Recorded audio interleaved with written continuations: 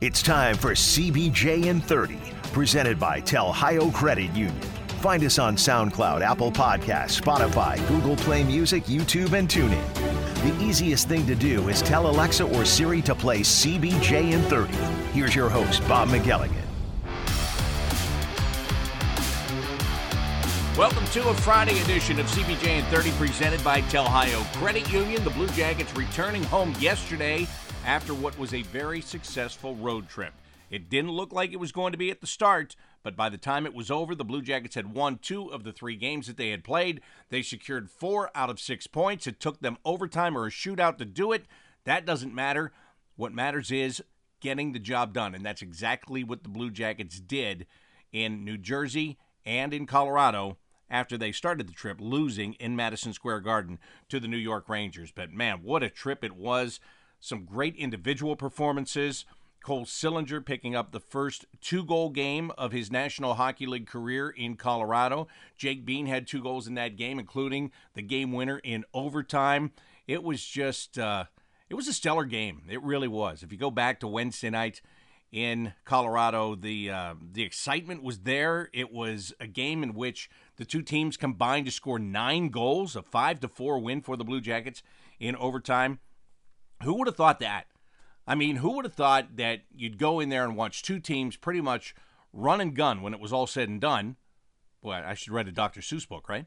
But they just were up and down the ice, trading chances, and that was after the first period where nothing really got going, and then the Avalanche got the first goal of the game, and then they got the second goal of the game, and Jake Bean's first cut it to 2-1, and then Cole Sillinger tied it. Cole Sillinger put the Blue Jackets ahead. Boone Jenner gave them a 2-goal lead, and then 2 times with the goaltender pulled, Colorado scored goals and tied it at 4 before Bean ended it in the overtime. I just thought it was the greatest ending to a great trip. It really was. It was a great game. It was a back-and-forth game. It was a fast game. It was exactly the way Brad Larson would like to see his team play when it comes to being quick and using their speed and forcing other teams into mistakes. I think that the Avalanche, they were minus some of their top players. Don't get me wrong. They had a lot of their top players in, but they were without a couple of top players in that game. No Mikko Rantanen and no Cale Makar on the blue line, just to name a few. Burakovsky was out of that game. But that doesn't matter. It was about the Blue Jackets and the way they did their jobs. And that's what Brad Larson told me during the pregame show on Wednesday. He said, I'm not going to get into what they have or don't have. It's about what we do. And coaches always say that. At least the Blue Jackets coaches have always said that. John Tortorella said that game in and game out. I talked to him each and every game. It got to the point where I wouldn't even ask him about the other team unless I wanted to ask him about a specific situation or a specific player, which he was always very good at going into detail on those things. But they're right. It's about how you play as a team. It's about whether or not you get the job done. And the Blue Jackets did get the job done on the road trip. So, again, it was a pleasurable trip. It was good to get back on the road for multiple games in different cities and going from the East Coast out into the Mountain Time Zone. It was the off day on Monday and then the practice day on Tuesday. It was overcast. It was cold. It was kind of yuck when it comes to the weather, but it was absolutely beautiful on Wednesday. It was gorgeous when we left yesterday, and it's just an energizing feeling. And it's an energizing feeling that you can't sit on for too long, because tomorrow night the Colorado Avalanche will be back here looking for revenge as they close out their home-and-home series with the Blue Jackets. Coming up here in just a few minutes, I'm going to talk to a man that connects the Blue Jackets and the Avalanche. How does he do that? Well, he started his career in the Blue Jackets organization, worked his way up to assistant general manager. He is now holding that same post with the Colorado Avalanche. His name is Chris MacFarland. Maybe you've heard from him. Maybe you remember him when he was with the Blue Jackets.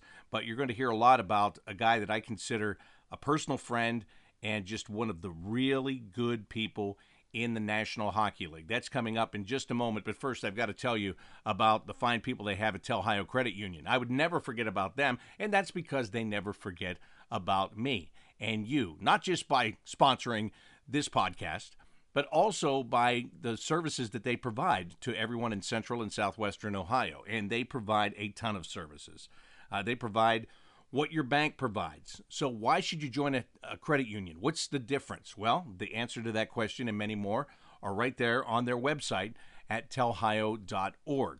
Look at the different services, whether it's as simple as a checking account or a savings account, whether it's as complex as a loan to consolidate your debt or for your business. Whatever the case may be, the people at Telhio can help you.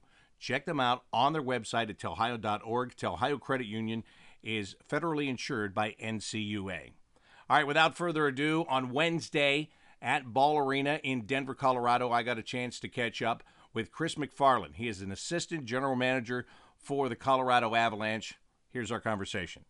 Chris, last year was the Blue Jackets' 20th anniversary season, and one of the things that was most disappointing to me is the Avalanche weren't on the schedule. So there was, I almost said there was no way to catch up with you. I guess I could have done Zoom like everything else last year, but fact of the matter is it's so much better to do face-to-face. It is great to see you.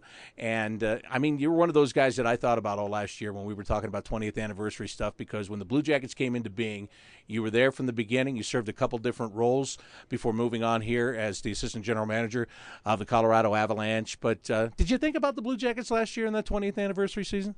Oh, for sure. We think, obviously, we have a lot of still, connections there, both to the area and with our guys here, right? You got Jared and Bednar and Nolan Pratt and myself, and the time there was tremendous, to be honest. It was very memorable to be there right from the start.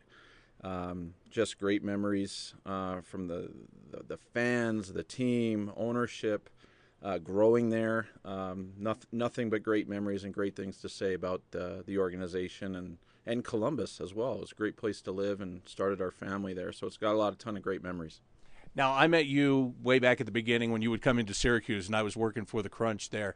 And when you started off, I think this is a tremendous story for you to be where you are today in this business, because it wasn't it's not the ex-player route that you took to get where you are today. Tell me about how you wound up with the Blue Jackets, how you began in the National Hockey League just to get a foot in the door. Well, it was I got a lot of help from a lot of different people before landing the job with Columbus and interviewing with Jimmy Clark, who was the assistant GM at the time, and Doug McLean. Took a leap of faith with me coming out of law school and in New York and scouting out in that area on my own. But people like Marshall Johnston, who are working for the Devils, and Larry Plow, who is with the Rangers, and Lou Lamoriello in New Jersey. They were great sounding boards for me when I was interning at the league offices. Brian Burke, they were always pointing me in the right direction and lending a helping hand, whether it's putting my name to talk to people. Larry Plow worked with Don Boyd in St. Louis, and then Boydie ends up in Columbus, and just those little bridges that were really helpful to me. I owe those people a lot, and then ultimately interviewing with Jimmy and Doug took a chance, so it was awesome. Coming out of law school, or even going into law school, did you know that you wanted to be in sports, that you wanted to be in the National Hockey League?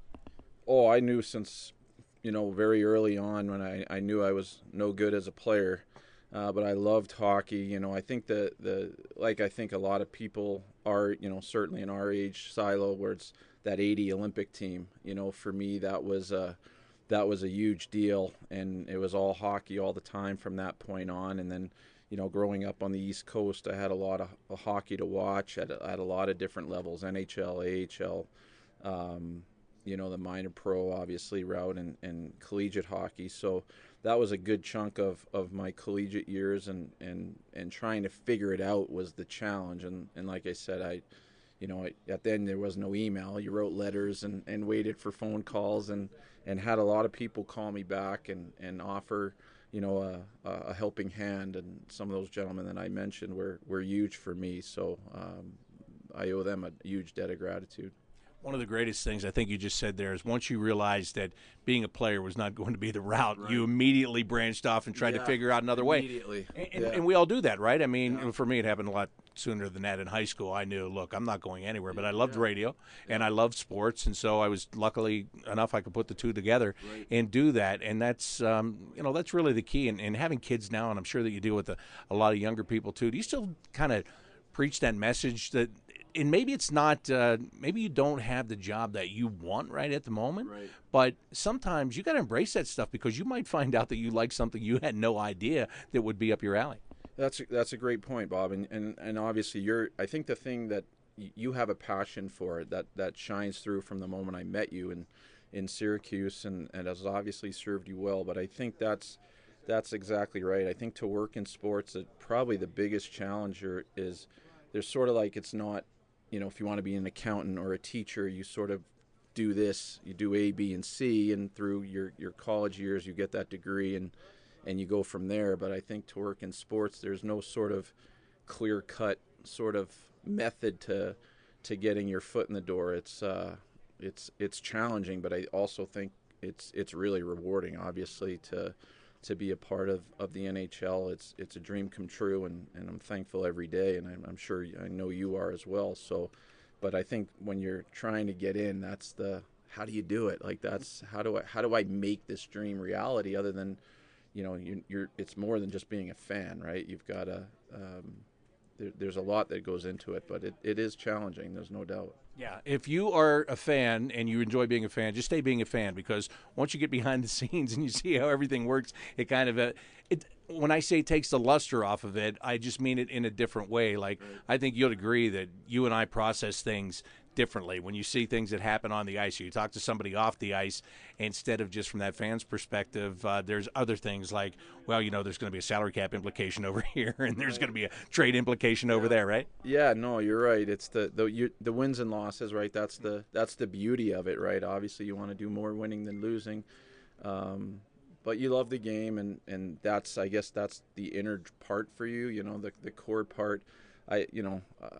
I love the game, obviously, and very fortunate to work in it. I leave my sort of super fandom is the Yankees with baseball, so that's the part where I allow that to shine through. So that is that, and I've seen that shine through very, very brightly over the years, and it's great. I'm talking with Chris MacFarland. He's an assistant general manager with the Colorado Avalanche, but he started with the Blue Jackets. You come into the organization and you kind of move up. You get more responsibility as you go along with the Blue Jackets. I want to take you right to, which was close to the end of my tenure in Syracuse, when you were the general manager for the American Hockey League team. And I bring this up because I'll tell you, a couple of nights ago, I'm at the hotel, and who walks into the hotel but Mark Rycroft? Now, Mark Rycroft is on the television broadcast for the Colorado Avalanche now. He does pregame and intermission. But I remember Mark Rycroft, as I told him, the last time I saw you, you had a mohawk, and it looked terrible because it was back, was it 2007, 2008, the Syracuse Crunch team that was unbelievable. Won 16 games in a row at the end of the year. This is what I love about doing the show in the arena, by the way. They can crank the music at any time, but that's good. It'll add to this whole thing. But that team, Zenon Konopka was the captain of it. As I said, Rycroft was there. I haven't seen him since until the other night. We started trading old stories. And listen, I'm just going to ask you flat out, in all your years of hockey, and you're dealing with great teams here. You had great teams in Columbus. You have great teams here in Colorado. Does that team stand out in your mind? Well, yes, it does. It was an unbelievable, fun year to work with those guys. There was a lot of good hockey players on that team, but they were, I don't know, I guess the word is colorful. They were. That's one word. Yeah, that's one word. They were really competitive, and we probably got a call or two every Monday on possible weekend shenanigans from the league office, whether it was crossing a line during warm-up with Big Z was then in, or it was a tough team. It was a rugged team with guys like Sestito and Dorsett and Konopka. It was a tough, hard to play against team, and I know you'll remember this. Correct me if I'm wrong. I think Jared Boll was supposed to be on that team, but he never played in the minors. He made the Ken Hitchcock kept him. Yeah, he went right out of junior. He went right to the Blue Jackets, which is incredible when you think about it. but that team could win in a lot of different ways. We had skill guys like Brassard and Derek McKenzie who ended up having a great career as a checking player. But in the American League, he was an all-star scoring type player, and then you had the ruggedness of guys like Konopka and Sestito and Dorsett and then a bunch of glue guys. So it was a really fun team. The fans in Syracuse, I think, embraced that team, and they did their share of winning and ultimately came up short. But it was a great year, to be honest. It was a team you can recall and think back fondly on for a lot of reasons. So I remember one of the things that Zenon Konopka used to do to entice winning from his teammates was promise that if we win tonight, no buckets during warm-ups tomorrow, which meant no helmets during warm-ups. The organizational rule was to wear helmets during warm-ups. And when you would be in town, it just got to the point where I would laugh because I would see your face when they came out for warm-ups, and it's one of those things, and you're laughing now, which is great. But, back then, your boss is saying the guys got to wear helmets, and then they're not wearing helmets, but then they're winning games. And that's why I would laugh about it, because I would I see Chris over there, and he is livid, but he also knows deep down that this is working to some extent. So what can you do? Well, that was classic Zenon, right? And and Zenon was a great player for us down there. He was a top centerman, but he was the heart and soul player, and his identity was we're got to win, and we're going to do what it takes to win, and he led that team, and I remember when you have a process, right? Waivers, guys go on waivers to get to the minors, and I remember Scott Housen, who was the general manager at the time, he had just told Zenon at the end of camp, hey, we're gonna put you on waivers and send you down, and you've had a good camp, and you'll be. And he says, Zenon looked me square in the eye, and he said, Scott, are you sure you want to do this? And that's Zenon, right? Like, he was so emotionally engaged with the organization and the teams he's been involved with, and he had all sorts of things that I'm sure a lot of them you're not going to talk about that he did to unite the team, all in the best interest of the team, and he was part of the lore there. Yeah. There's just one more thing I'm going to talk about, because it goes in the same vein of what I was talking about. Yeah. There was one game where he had already used the helmet thing, so the next level was no shoulder pads during warm-up. You remember that night? I do. I believe. Correct me if I'm wrong. I think it was in Peoria, Illinois. I was just going to say it was in the Midwest somewhere. Yeah. And the guys came out for warm-ups, and their jerseys were hanging on them like sheets, and they looked terrible. And on that night, I actually felt for you, because I knew it had gone to a new level. Yeah, that was the beauty of that team. They had fun together, but they played hard. Like, that team played hard, and they were in it to win it. And I think that was why it was so disappointing when I think the Marlies got us right in 7 games, and that was heartbreaking, because there's some teams you're like, they legitimately had a chance, and you honestly felt like that team did have a chance to give a Calder Cup to Mr. Dolgan and the great fans in Syracuse. So that was you look back on it fondly, but I'd be lying if it said it didn't sting either, because it was a good group and a good team to be involved with. Yeah, when I talked to Mark Rycroft, he said the exact same thing. He said, we had great players. We had a great team. We should have won that whole thing. And as he admitted, he said, we went up 2-0 against Toronto in that series and kind of wrote it off like we were moving on to the next one, and they didn't write it off, and they came back and won it. So it was very disappointing. Chris McFarland is my guest. He was formerly with the Blue Jackets. He's now with the Avalanche. Just one more thing about that team. What did that teach you as far as assembling a team and getting that mix of talent and character and guys that care about each other? Well, before we go on to that, there was a rough call that went against us in that Marley series also, as you can probably dive into a little better. Where yeah, that's where the goal, the goal, and I remember this. I still have nightmares of this, actually. There's a goal. It's called no goal on the ice, and then back in those days, the goal judges were still sitting behind the net. Right. And we were in Toronto, and the referee signaled to the goal judge he wanted to talk to him. There was no hole in the glass there. The guy had to walk all the way around to the penalty box. And the entire time, it's a packed building, and everyone is chanting, "Goal, goal, goal." And I remember saying, I could probably go pull this archive for you at some point. I said on the air, I can tell you right now where this is going and what's going to happen, because that guy would have never got back to his seat if he hadn't told the referee, yeah, across the line, we're good. Well, you know what? It's funny, and I don't remember this, but I do think I asked John Mitchell, who, when I first came here, about that, and I think it was John Mitchell who was credited with scoring that goal, who was a player in the Toronto system at the time, but he also smirks when he says it. So, but that, I think that team, I learned from it anyway was we had a mix, right?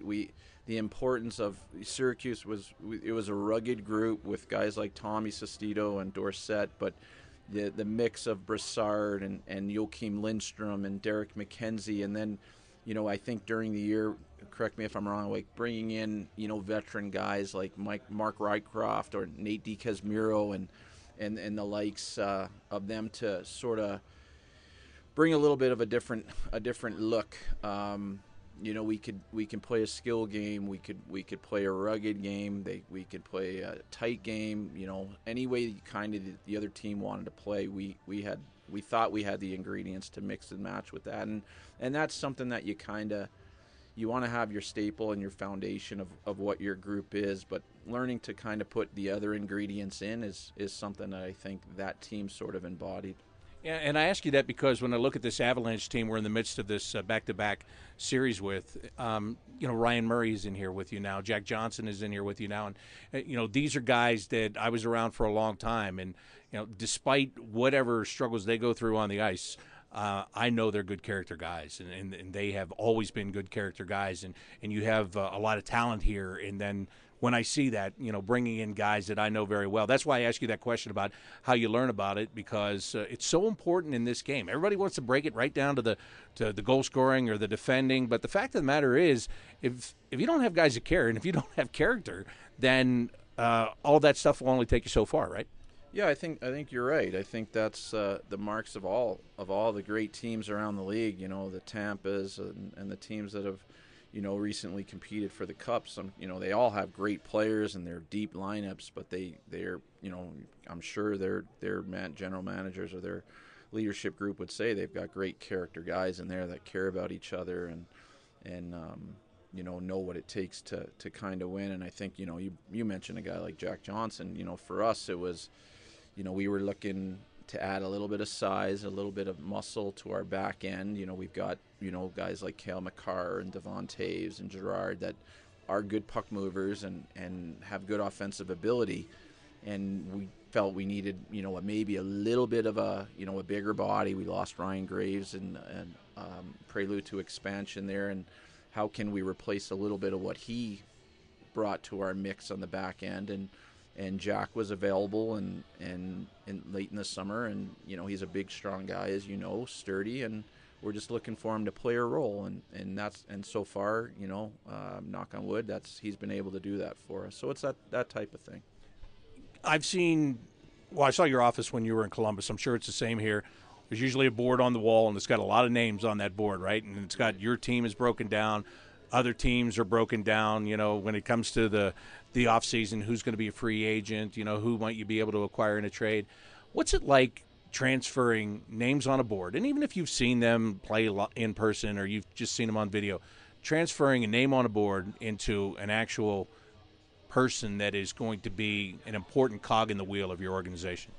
Yeah, that's a good question. I think that's the heart of, what I think all the pro scouts do and all the general managers around the league is, looking for ways to get better. And sometimes it's a big swing, and sometimes it's just incrementally. How can you get better in a cap world where the cap isn't moving, it's not going up for the foreseeable future, and just finding ways to maximize every cap dollar. I think that's sort of the challenge that all of us have. So when you're kind of looking, where can we find, a fourth line center or a second line left wing or a right shot, top 9 player and sort of the identification of that, and then you factor in, well, how much term is left on his deal? What's his AAV? What do we have to give up? How are we current? All those different things that go into it, and then along with your character assessment on how he will fit in with your group. And it's a little bit of obviously a science, but there are those obviously obvious particulars, and AAV is a big one. Last thing I want to ask you about being here in Colorado, being an assistant general manager. Your general manager is Joe Sakic. He's still a pretty big deal here in Colorado from his playing days and what he's been able to do as a general manager. What's it like to work with a guy like that? And, how is – I almost said how is he as a GM, but I guess what I'm really saying is for people that saw him play as a player, you think about one thing. He's not in a spotlight so much as a general manager, but, man, when you look at the guys that are on the ice, there's a different kind of spotlight for the management people. Yeah, he's obviously, his career speaks for itself. He's a Hall of Fame player, one of the greatest to ever do it. So from that standpoint, he has an aura, he has a presence. To see him and the way the fans react to him here is obviously really unique. He's a special person here, and for all that he's done for the organization, in many ways he's the face of the franchise. But it's an honor to work for him because he's a quiet leader. He lets people do their jobs, that type of thing, and everybody wants to work hard for him, and he's just a Hall of Fame person, is I guess the best way to put it as well. So he treats his people incredibly well, and he's a good friend, but he's the leader. He's the leader of our organization and does a great job, in my opinion. Well, Chris, thanks so much for taking the time to sit down and talk with me about the old days and about some of the new days. It's always great to see you. I appreciate it so much, and I'm going to tell you the honest truth. Every time I see that a general manager gets let go in the National Hockey League, I'm looking for your name. I've seen it here and there recently, and I hope that ultimate dream comes true for you and you get the chance to run your own franchise. I can tell you from somebody that's known you for over 20 years, you've worked hard, you deserve it, you too are a great person, and thank you again. It's been so fun to catch up. Well, thanks for the kind words, Bob. It's honestly always great to see you, and I look forward to seeing you back in Columbus here in a few days. It's always be great to get back and see old faces, old friendly faces at Nationwide Arena. So thanks for having me on. That is Chris MacFarland. He began his career in the Blue Jackets organization, moving his way all the way up to assistant general manager. He is now an assistant general manager for Joe Sakic and the Colorado Avalanche, who are going to be here to take on the Blue Jackets tomorrow night at Nationwide Arena. I also wanted to get all that good old Syracuse Crunch stuff in there with Zenon Konopka and company because it was the most fascinating year of my hockey life. It really was. It was great a couple of years ago when the Blue Jackets swept the Tampa Bay Lightning in the playoffs. I mean, that was a great experience, and that's my greatest National Hockey League experience to date. I'm sure there are some better ones that are coming down the road, but that is it to date. But to go back before that, because even remember that year, the Blue Jackets were struggling just to make the playoffs, and they finish as the 8th seed, and now they've got to take on the number 1 Lightning. But there was no guarantee that they were going to get into the playoffs. The same was true with that team in Syracuse, but then they ripped off 15 wins in a row at the end of the regular season and then won the first playoff game that they played to go 16 in a row. And a couple years ago, the Blue Jackets did a very similar thing with a big winning streak, and that was fun and that was great, but that was not at the end of the season leading into the playoffs. Those points propelled the Blue Jackets, don't get me wrong, but man, the crazy stuff I saw in Syracuse that year, those are things that I will never forget. And most were great, some were good, some were bad, but it was a real learning experience, and anybody that was involved in that, they'll never forget it. So I hope a lot of Syracuse Crunch fans tuned into this. I know it's been a long time since the Blue Jackets have been the affiliate there. They've gone through Anaheim, and now they are a solid partner with the Tampa Bay Lightning. But I know a lot of the people that are season ticket holders there, and I know they remember that very special team and what could have been with that team. And Chris MacFarland was the guy that put it together and helped to make it run and made those trades like he talked about. And at the end of the year, when guys were getting called up here to Columbus Konopka was called up for a while. Just about everybody that was any good was called up for at least a game or two. And I'll give you one more quick story. I remember going into the coach's office one day. Ross Yates was the head coach there, and he looked disgusted when I went in. And I said, "What's wrong with you?" He said, "Look at that board." And he pointed to the whiteboard that was hanging on his wall. He goes, "Look at the names of the guys that are not here." He goes, "And look at the names of the guys that are here. How am I supposed to win with that team?" And I said, "Ross, I'm telling you, the way your team is playing right now, you could go down to the end of the block and you could talk to a guy standing on the corner. You could sign him to an amateur tryout. You could put him in the lineup tonight, and you're going to win." That's just the way it felt, and that's exactly what they did. So, again, that was so much fun, and I loved hearing Chris talk about that, and I loved hearing him talk about his old days with the Blue Jackets and a guy coming out of law school and getting a little bit of experience at the league office and getting a chance to come to Columbus and really hone his skills. And I meant what I said at the end of that interview. I hope he gets a chance to run his own team one day. He is a tremendous human being. He is an absolute hard worker, and I hope that that happens for him. But tomorrow night, I hope the Blue Jackets beat his team again and sweep the season series at Nationwide Arena. Game time is 7 o'clock tomorrow night. You can get tickets by going to BlueJackets.com, or you can go through the Blue Jackets app, or you can go to Ticketmaster.com, whatever works for you. That's what I hope that you will do. The gates will open at 6 o'clock tomorrow night.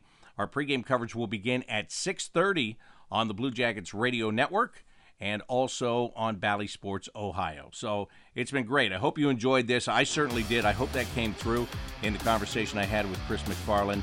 But thanks to you for being there, as always. And let's see if the Blue Jackets can pick up a third straight win and sweep the season series with the Colorado Avalanche tomorrow night at 7 o'clock at Nationwide Arena. That's going to do it for today's edition of CBJ in 30. It's been presented by Tel Ohio Credit Union. Until tomorrow night, I'm Bob McElligott saying so long.